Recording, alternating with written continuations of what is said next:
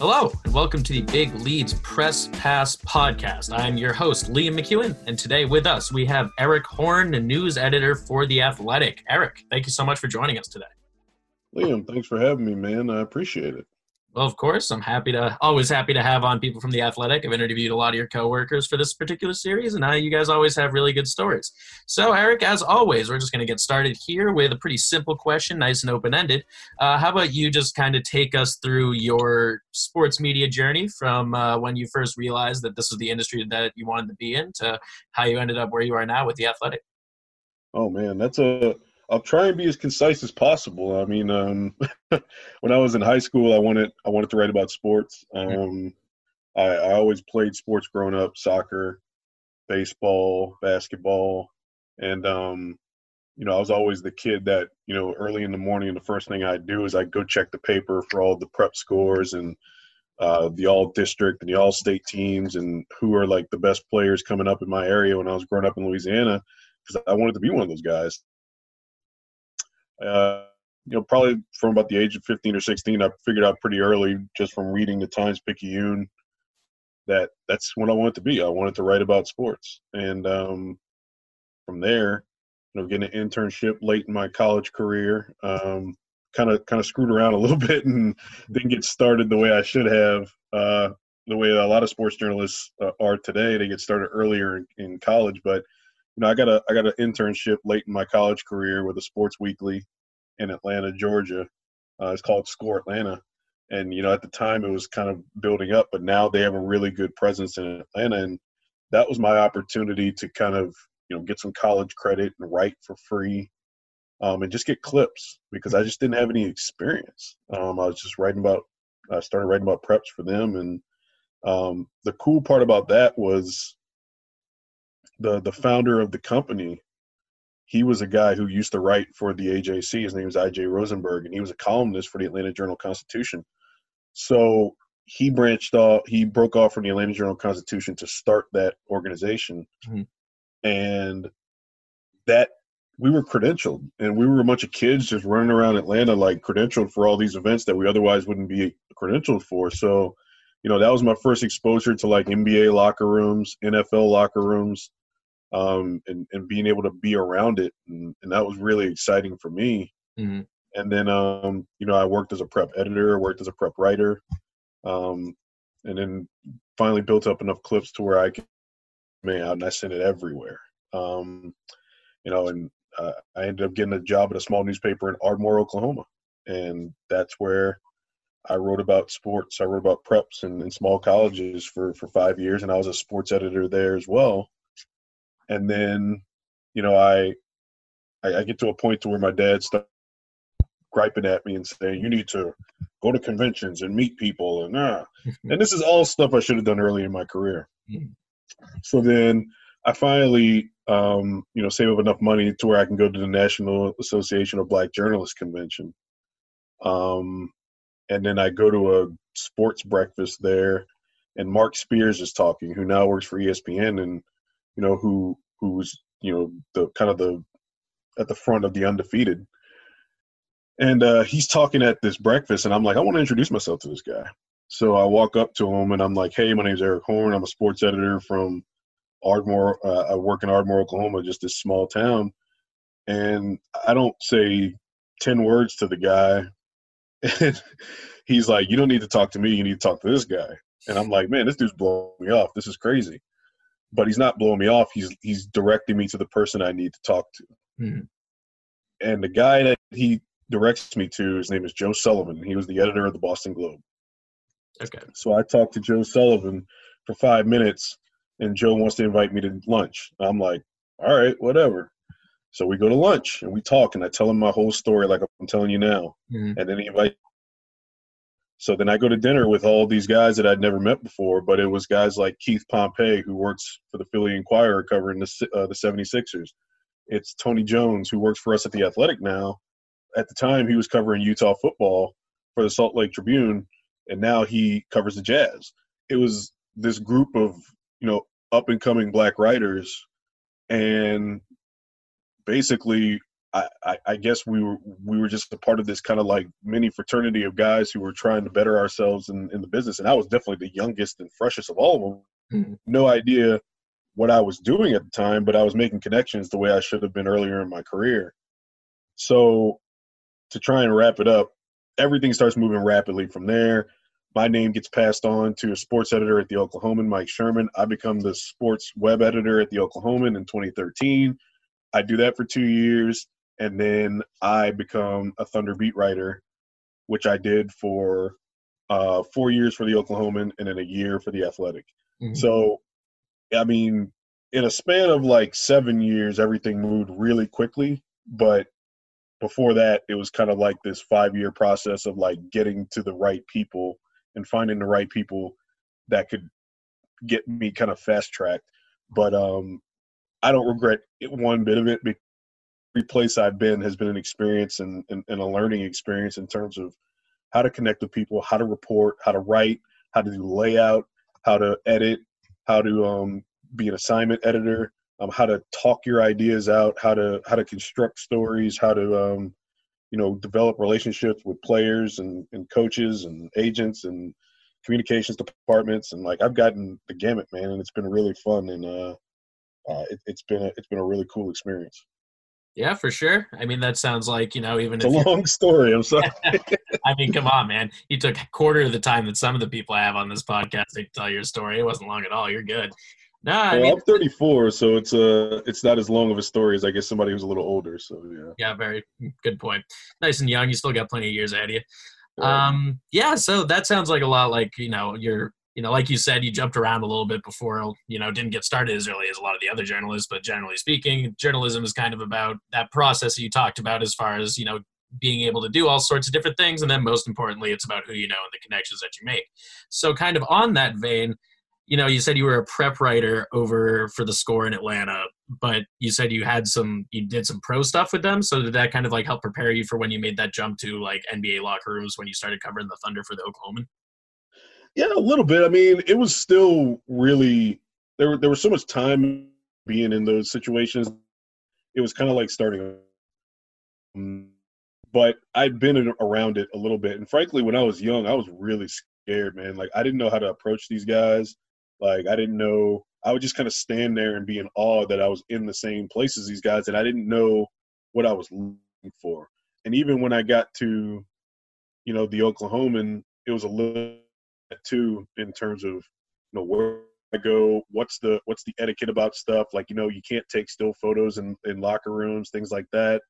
But I do remember when I was with Score, um, I think I was covering a Hawks game, and they played the Suns, and that's when Grant Hill was on the Suns, and I was really starstruck by Grant Hill, and I wanted to talk to him for about the Hawks and their development, because this is when the Hawks were kind of up and coming and young, and they had Johnson, Josh Smith, Josh Childress, Al Horford. They were kind of just breaking into coming into themselves, and I think it was maybe like 8 when they played that series against the Celtics, and they kind of made their first playoff appearance in a long time. So I walk up to Grant Hill this season, and I'm just like awestruck by the guy. And again, I don't know the etiquette. I don't know how this stuff works. So this guy's like getting dressed, and he's like, "Hey, can you hang on for a second? Like I'm putting my clothes on." I'm like, yeah, that's cool. I'm like 21, 22. I don't know what's going on. So I take a couple steps back, and like right when he's ready to talk to me, he's like, "Okay, I'm ready now." Like as soon as he's getting ready to talk to me, Steve Nash passes by, and he's walking out the locker room. And like this is like peak Steve, or pretty much peak Steve Nash. So I'm like I'm kind of like, what? I'm like totally distracted. I'm like, what do I do? So I'm like, I gotta like gather myself again. And then I talked to Grant Hill, who was very professional, nice to me despite my my not knowing the rules. So it was a little bit of like learning that again once I got back into locker rooms, pro locker rooms, because like with preps, you can just walk up to anybody, man. It's like these guys, they want the attention. They want the coaches. You sit down and you can talk to them for hours. You can talk to these players as much as you want. And it's different. You have calls with the pros, and you got to kind of develop those relationships, because a lot of those trust the way that preps or college guys do, because they've got a lot of people asking them for stuff all the time. So it was a learning experience, and it was cool to get back into it after, not being around it for a while and, kind of growing role over, a 5-year span. Definitely. And so what's interesting about the score, especially to me, is like your jumping off point for your journalist career is that you said that it's started by one of the guys who used to write at the AJC. So it's like Yeah. kind of a traditional news outlet, sort of, but it doesn't sound like it was, it's not a newspaper like the Oklahoman. So as far as what you did there and how kind of adjusting to that more traditional newspaper style like at the Oklahoman, I mean, how did that compare? It was actually like a really good learning ground because we had a lot of autonomy, but at the same time, we had to do the things that you do at a newspaper. It was a weekly newspaper, but, throughout the week, we had to balance whatever we were doing, whether it was school or our jobs, like our full-time jobs, in addition to, reporting on high school sports, going to games, and then on the weekends, we would come into the office and we would edit. So, I had to learn how to allocate my time and how to properly, when to call people and, to be diligent about getting people on the phone and to, really learn how long it takes me to put together stories and how long it takes me to put together information. Like, and I guess this was 2006, 2007, probably like a year and a half span or 2-year span. And this was like early internet. So stuff, not early internet from the standpoint of the internet existing, but early internet from the standpoint of like people having dedicated sites to like prep football where scores were coming in. This was pre-Twitter or pre-Twitter boom. So you didn't have a lot of information that you could just like readily consume quickly to get your stuff done. So it would take me so long to put together these prep packages for these schools. It would take me almost like an entire week or like almost like a whole Saturday if I was slacking because I had to take care of some other stuff in my life. So it really taught me how to like manage my time, and it really taught me how to work with other people, how to be a team player and say like, hey, I need a number for this guy, or hey, do you know this guy? And it was really important to my development because this was a person in IJ Rosenberg who was willing to walk with us while we made these mistakes and while we learned, because look, we weren't getting paid for this stuff. So while it was a sacrifice on our part that we weren't getting paid, we were also being granted the ability and the trust to do things that we otherwise wouldn't be able to do if we were like an intern at like a newspaper somewhere where we might be getting somebody's coffee, or we might be, just editing copy or something like that. We were given a lot of, just kind of ability and training on the run. And I think that helped me immensely. So by the time I started applying to actual papers, I had a full resume of things that I could show them. I could show them the versatility of things that I've done.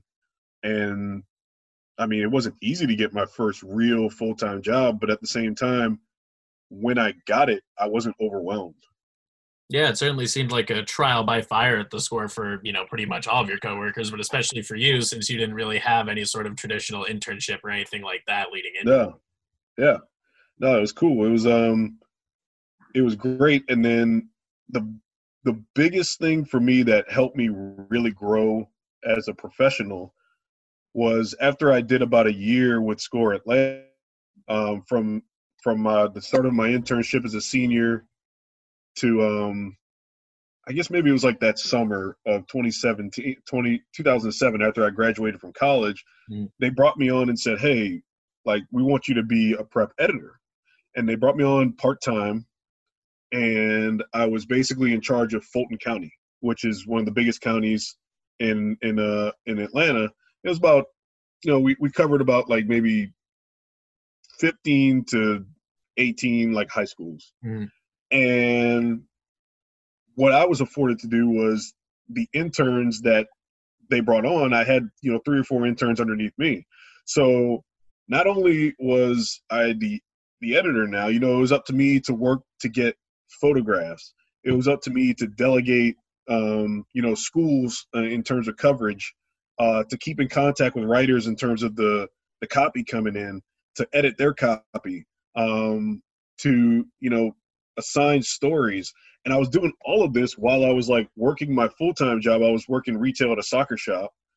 And I was also doing a little like nanny work on the side where I was like driving, this 12-year-old kid around Atlanta to like go to like all of his events and all of his soccer games and stuff. So I'm working like 3 jobs at one time, but I didn't realize it at the time, like through all of this stress and all of the things that I was going through, I was preparing myself. I got to be, farther down the road in terms of being an editor because I was putting myself through kind of this shock, the kind of the rigors of having to delegate and talk to people and have those difficult discussions about, what needs to improve or how we need to be better about getting stories in quicker so we can hit our deadlines and stuff. And I guess I was maybe 21 years old or in that range when I was doing that.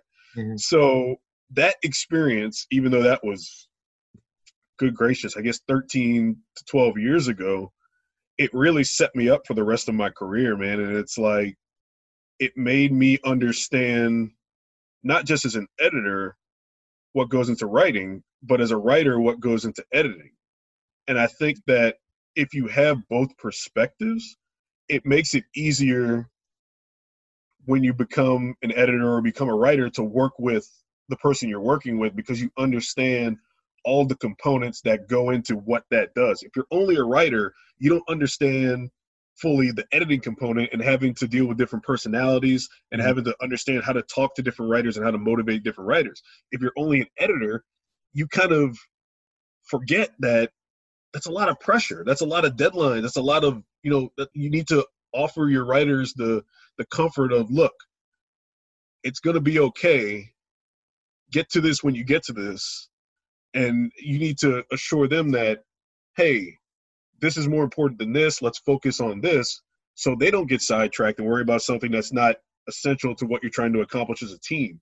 So that experience young helped me immeasurably throughout the rest of my career in terms of, regardless of whatever role I was taking on at the time. Yeah, definitely. I mean, being able to understand the different parts of the business is obviously a great way to be able to stick around in business. Yeah. Being a writer and editor is a huge part of that. And that kind of leads us naturally into you recently announced that you're moving into an editor position at The Athletic after spending a year as the Thunder beat writer, like you said. And now that was what you were just talking about, all that editing stuff that you were doing. That was at the very beginning of your career. And now you're in the middle of your career and you're launching back into this editor role. So kind of on the verge of that, how are you feeling about it, launching into it with all those years of experience behind you now? Yeah, it's great because, every place I've been actually over the past 12 years, I've done a little bit of both. I've been an editor with the Oklahoman on our digital side. I was an editor at the Ardmorite in Ardmore, Oklahoma, where I was there for 5 years, and we did really good work for a small paper, just a 2-man operation, and then with Score. So I've done it at almost every level you can possibly do it, at every pace, and it's kind of funny when you're asked about it and you think about the breadth of your career. It's like, wow, you have done a lot of stuff, and sometimes you don't think to yourself like, oh, you think you haven't done anything, whatever. But you're like, no, you've done a lot of stuff, man. So like, it's cool to be a part of what we're doing now, which is, kind of not even kind of, but it is our breaking news division. It's rapid, it's quick fire, it's working with our writers to get analysis to people who need an entry point to The Athletic. It's what we do is free, and basically what we do is kind of on a parallel of what a breaking news desk does at a place like ESPN or Fox Sports, in that we're sending a lot of press, we're sending a lot of push alerts, and we're whipping up quick leads to get people in and out of the story, but to also get them into the analysis of our writers that they otherwise wouldn't get if they weren't a subscriber. So this is a free possibility to consume athletic content, but it also has links and entryways and ways to go deeper into our stories that would require a paywall. but you're getting a taste of what we provide. And I think that it's been fun to work with so many different writers over the past couple of months as I've been kind of pulling double duty. Mm-hmm. And it's going to be even more fun that I can kind of fully concentrate on making this venture, you know, as full and as rich as it can be, to get more people, you know, engaged in the Athletic and get them more excited about it and become subscribers. Because I think that, you know, as you've seen, you know, 3 years or so, the progress that the Athletics made in terms of bringing in people and telling really good stories, I think has been valuable for journalism. So I'm grateful for this opportunity, and I'm grateful to be able to kind of bring other people good stories and bring them into what we're trying to accomplish. Yeah, definitely. I mean, The Athletic proves that there's still a place out there for people who can write really well and tell great stories, and it's always encouraging as a member of the industry to see that. What you were talking about is a really interesting line that you sort of have to toe between, you know, giving enough free content to people so that they will read whatever you're putting out, but also trying to draw them in. And I know that you say you've been pulling double duty and sort of already kind of know what the process is for that. But I mean, now that you're launching into it as a full-time endeavor, how are you going to attack that? Yeah, it's you know, it's something that we feel out differently every day. For instance, more and more. And I really kind of specialized with this at the Oklahoman, you know, kind of aggregating your own work and taking the reporting of your own writer or a feature of your own writers and kind of condensing that thing that you can give to somebody as a teaser without stepping on the entire what the writer's delivering in their story. And that's the challenge. You wanna entice someone to read what this reporter has done and the great reporting that they've done, but you also don't want to give them everything that's in the story. So, for instance, today we released a story from our Clippers writer, Jovan Buha, where he wrote about kind of the internal strife of the Clippers, how they're going forward, and just all of the stuff that was involving Kawhi Leonard and Paul George and the leadership dynamics that really broke that team down last year. And we, you know, sometimes we get the stories in advance and we get a preview of the story and we read through it. And, you know, last night, one of my editors says, "Hey, can you read through this and figure out, you know, a good way to lead into this?" And I'm not saying I did it perfectly. As a matter of fact, it's something that, you know, I probably need to work on more, you know, trying to, you know, draw just enough out of our features and just enough out of our well-reported stories to be able to convey to people that this is something they need to read. And that's a challenge that's going to be ongoing, you know, and I think that, you know, as journalism has kind of evolved over time and people are retreating behind the paywall because it's necessary. You know, one of the things that we discussed for so long when we were at the Oklahoman was, you know, a big mistake that newspapers made in the beginning of the internet was just giving stuff away. We gave all this content away for free, and we conditioned everyone to think that this is something that they shouldn't have to pay for. And that's the challenge we've been fighting for the past 20 years. So that's a challenge that I'm going to have to face every day in terms of, you know, getting people to read our site, getting people interested in what we're trying to do, while also not giving away what our writers are working so hard to accomplish every day. But it's fun. It's a fun challenge, and it's fun to kind of flex your muscle and try and test yourself to, you know, make your product the best you can while also not destroying your industry at the same time. Oh, it's a fun dance, isn't it? Yeah, it's but it's cool though, man. It's fun, and you know, it's not just about writing too, but it's about, you know, leveraging your podcast the best way possible. You know, leveraging your different have on your app and your site. You know, we have a short form tool, which, you know, essentially Twitter on our site, which allows people to you know, our writers to go in, react to certain stuff that maybe wouldn't require an entire take or entire takeout rather. And then you could have other writers and people come in and react to their reaction. So it's kind of like we're trying to create a landing spot for sports not to necessarily take over any of these apps like Twitter or anything like that, but to give people an in to our world. Mm-hmm. Make our subscribers in particular feel like, I have access to something that's worth paying for because I'm getting all of this insight from people that, I signed up to read about. And I think that, so far it's been pretty cool to see the growth of that, and the enthusiasm from the people that we work with has been really kind of uplifting for what, for me going into this new venture. Absolutely.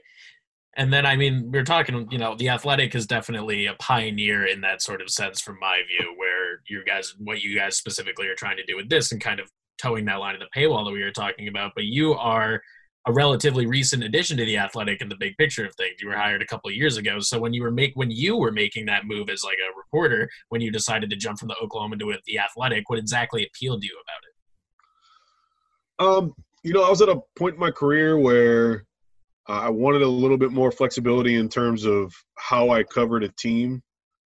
The Athletics always kind of put an emphasis on the bigger picture as opposed to like the minutia Mm-hmm. of the day-to-day reporting. And,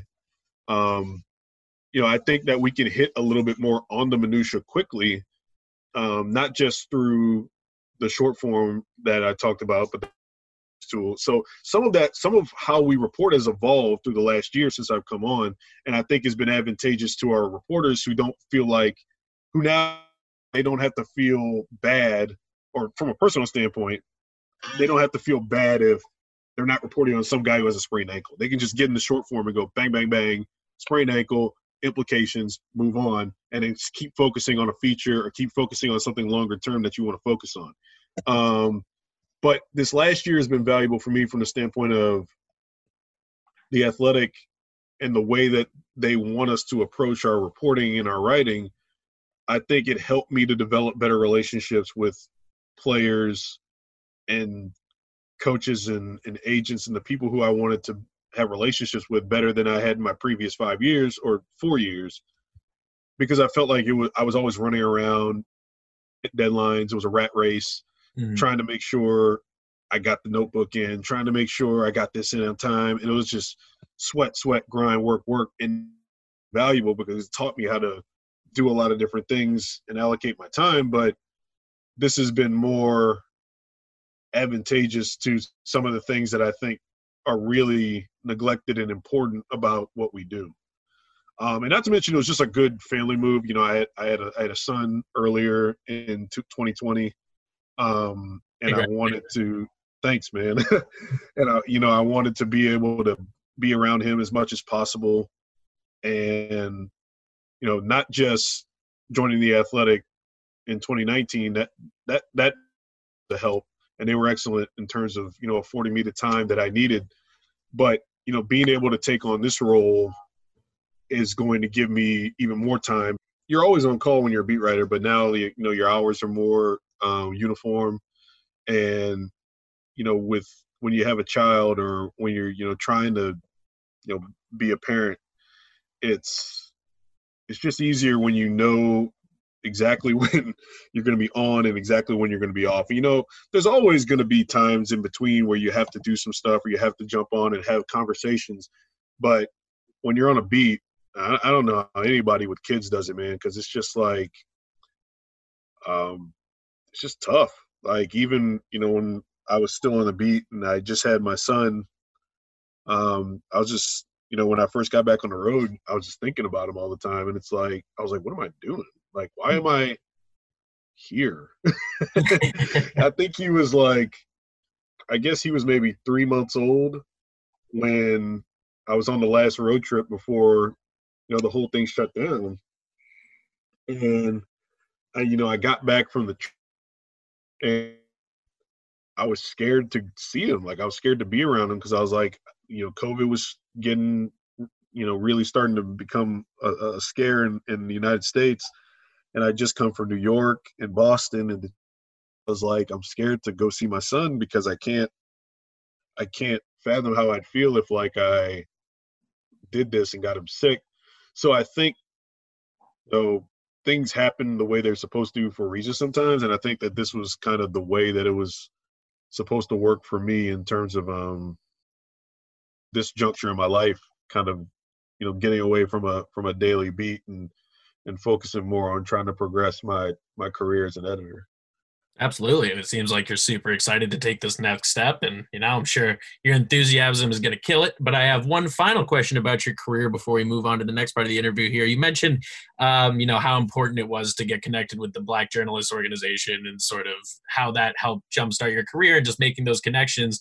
But as you've now progressed throughout your career, how important have making those connections and being a part of that become?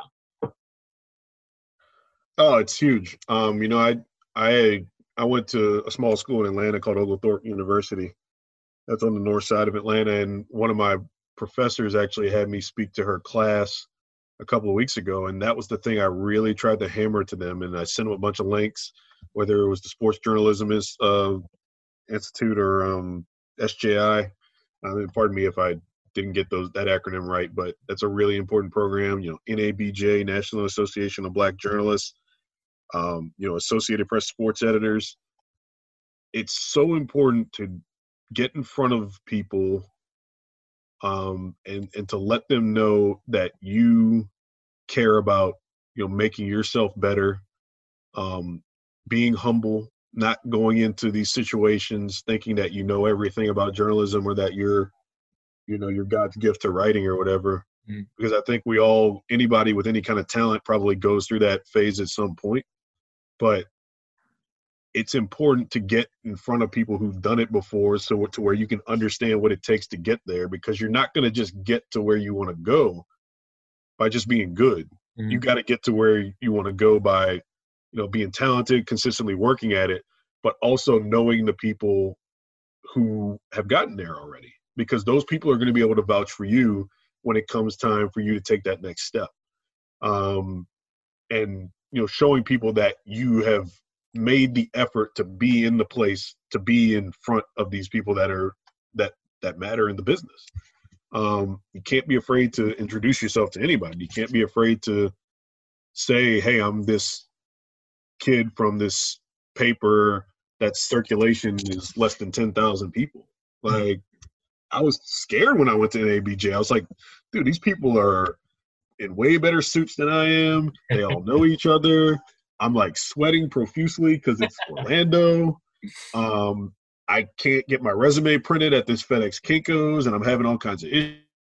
Like, I was having a really stressful time, and I finally got to the point where I was like, stop worrying about like how you look and just start talking to people. Stop being in your shell and just start making conversations with people and see what happens. Because I've always been confident enough in myself to say, if I can get in the room with somebody, then they'll see that I'm a quality and I'm about my business and I'm a good worker, and I can bring value to whatever they're trying to accomplish. The hard part for me was always trying to figure out, how to do that, like how to get in front of people, how to get that opportunity, how to get past that first phone call or that first email. But I knew that once I did, then that there wasn't going to be much stopping me. So I tried to tell these kids, man, and it's hard to like have perspective when you're 21 or 20, and especially in like COVID times where we have limited access to be able to actually go up and have conversations with people. Mm-hmm. So I tried to give them the tools and the websites to say, look, you can't be bashful, man. I waited way too long to get down the road of, going up to people confident enough to be confident in myself. So the earlier you can be confident in yourself while also, having some humility as well and striking that balance, I think is the best way to go about it and the best way to progress, not just in journalism, but frankly, in any field of life. You just gotta be confident in yourself, but also put yourself in front of the right people to where you can't be ashamed to have help and for people to help you get to the steps you want to get to. All right, we'll move on to the last part of the interview here, Eric. So, first and foremost, I am curious, out of all your years of experience, was there any one particular story that you remember especially as one of your favorites that you've written or even edited? Oh Lord. Uh, you know, I I don't know if there's a particular story, but I've written a number of stories about um Andre Robertson, and I don't know if you're familiar with Andre Robertson, but he's a guy who played for the Thunder for 7 seasons, and he's a free agent now, and he's a guy who suffered a really horrific knee injury in I think 2018. Yeah, it was a 2017-18 season. But just writing about him, his family, his road back. He played for the first time in 2 years in the Orlando bubble, and I think that he's a guy who, when I came on the beat, he was a guy who I get kind of emotional thinking about him. He wasn't as good with the media as he quickly became, and you could see him grow and mature into a leader on that team. Mm. And when he got injured, he was at the peak of his career. Like, he was arguably the best perimeter defender in the league. He was a guy who completely changed the way that the Thunder could play defensively. He notoriously had a lot of offensive limitations, and it was not a very good jump shooter. But he was a guy who sacrificed a lot for that team, and it took him a really long time to even get back on the court. So for me, like, writing about him throughout that process, writing about him this summer, speaking to his family and hearing about his story and what it took, it was just really, that's the thing that I guess sticks with me the most. I guess there's not really a particular story that I think about, but I think about people. I think about him, and he's just a guy who really his career and the way it's happened has just really stuck with me. So he's a guy who I'll always remember as being one of my favorite people to be around. Absolutely. I've heard that sentiment echoed by a lot of the Thunder writers when he came back from for the bubble there. It was great to see him. Secondly, you spent 5 years about covering the Thunder as a beat writer. What is your favorite NBA arena? Oh man. There's different stuff that goes into that. Like, for fans, I don't know if I've ever been in a better atmosphere than Philly. When Philly's good, that is a collegiate atmosphere. And collegiate in the sense that their fans are really engaged. They are they are very unruly. But a nice way to put it. I guess and then there's the other sense where when you're just in the building, it just feels different in terms of the history and what's happened there and the banners and things like that. That would be like Madison Square Garden, the United Center. Those places you look around and you're like, wow, I write about the NBA for a living, and this is a place where a lot of incredible things have happened. Mm. Those are the places I think of. But the total experience in terms of being a media member, being able to access the locker room, access the media room, get a good meal, good sight lines. The total experience, I'd say, is Little Caesars Arena in Detroit. And I know that that's probably sounds weird to a lot of people, but they really have. I guess it's been open for maybe 2 or 3 years now, but they've really done a really good job of making the media experience just ideal. And anybody you talk to who's been there will say they have the best media meal in the league. And we love free meals. So it's just it's pizza and soft serve ice cream and cherry Coke and comfort meals. And there's also your salad bar and your chicken tenders and all. There's just so much variety and so much quality stuff. And it's right next to the visitors locker room. and then the visitors locker room is right around the corner from the media seating area. It's just really convenient and really cool. So just depending on what you're looking for, you can get a different experience, everywhere, or Yeah. what you value, I guess. Yeah. Yeah. Little Caesars was definitely an unexpected choice, but I mean, with that kind of variety for the food, it's an easy Yeah, choice. it's crazy. But while we're on that subject, I am curious, as a guy who's lived in Oklahoma, around Oklahoma City for a long time, have you gotten a go-to place to eat in OKC yet? Oh gosh, almighty. Um, I almost feel like I almost feel like I'm obligated to like shout out friends because I have friends in the restaurant business. Um, I love Iguana Grill, which is kind of um, kind of like a Tex-Mex kind of situation. I love Tex-Mex food. I know people are probably gonna crap on me for that, but whatever, I don't care.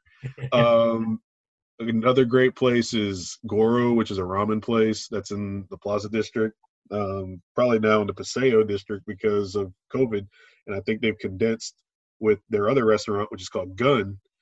They do really good food, and I love wings and stuff. So Chicken Beer is a good place too, where I used to play trivia with my friends before COVID, where we'd always eat wings on Thursdays and trivia. So Oklahoma City's grown a lot in the past, decade or so, or I guess the 12 years since the Thunder's been there. And I think the Thunder played a big part in that because they kind of revitalized, the downtown area in terms of having something to kind of congregate around this young, exciting team. And you just saw the downtown area kind of grow with the Thunder.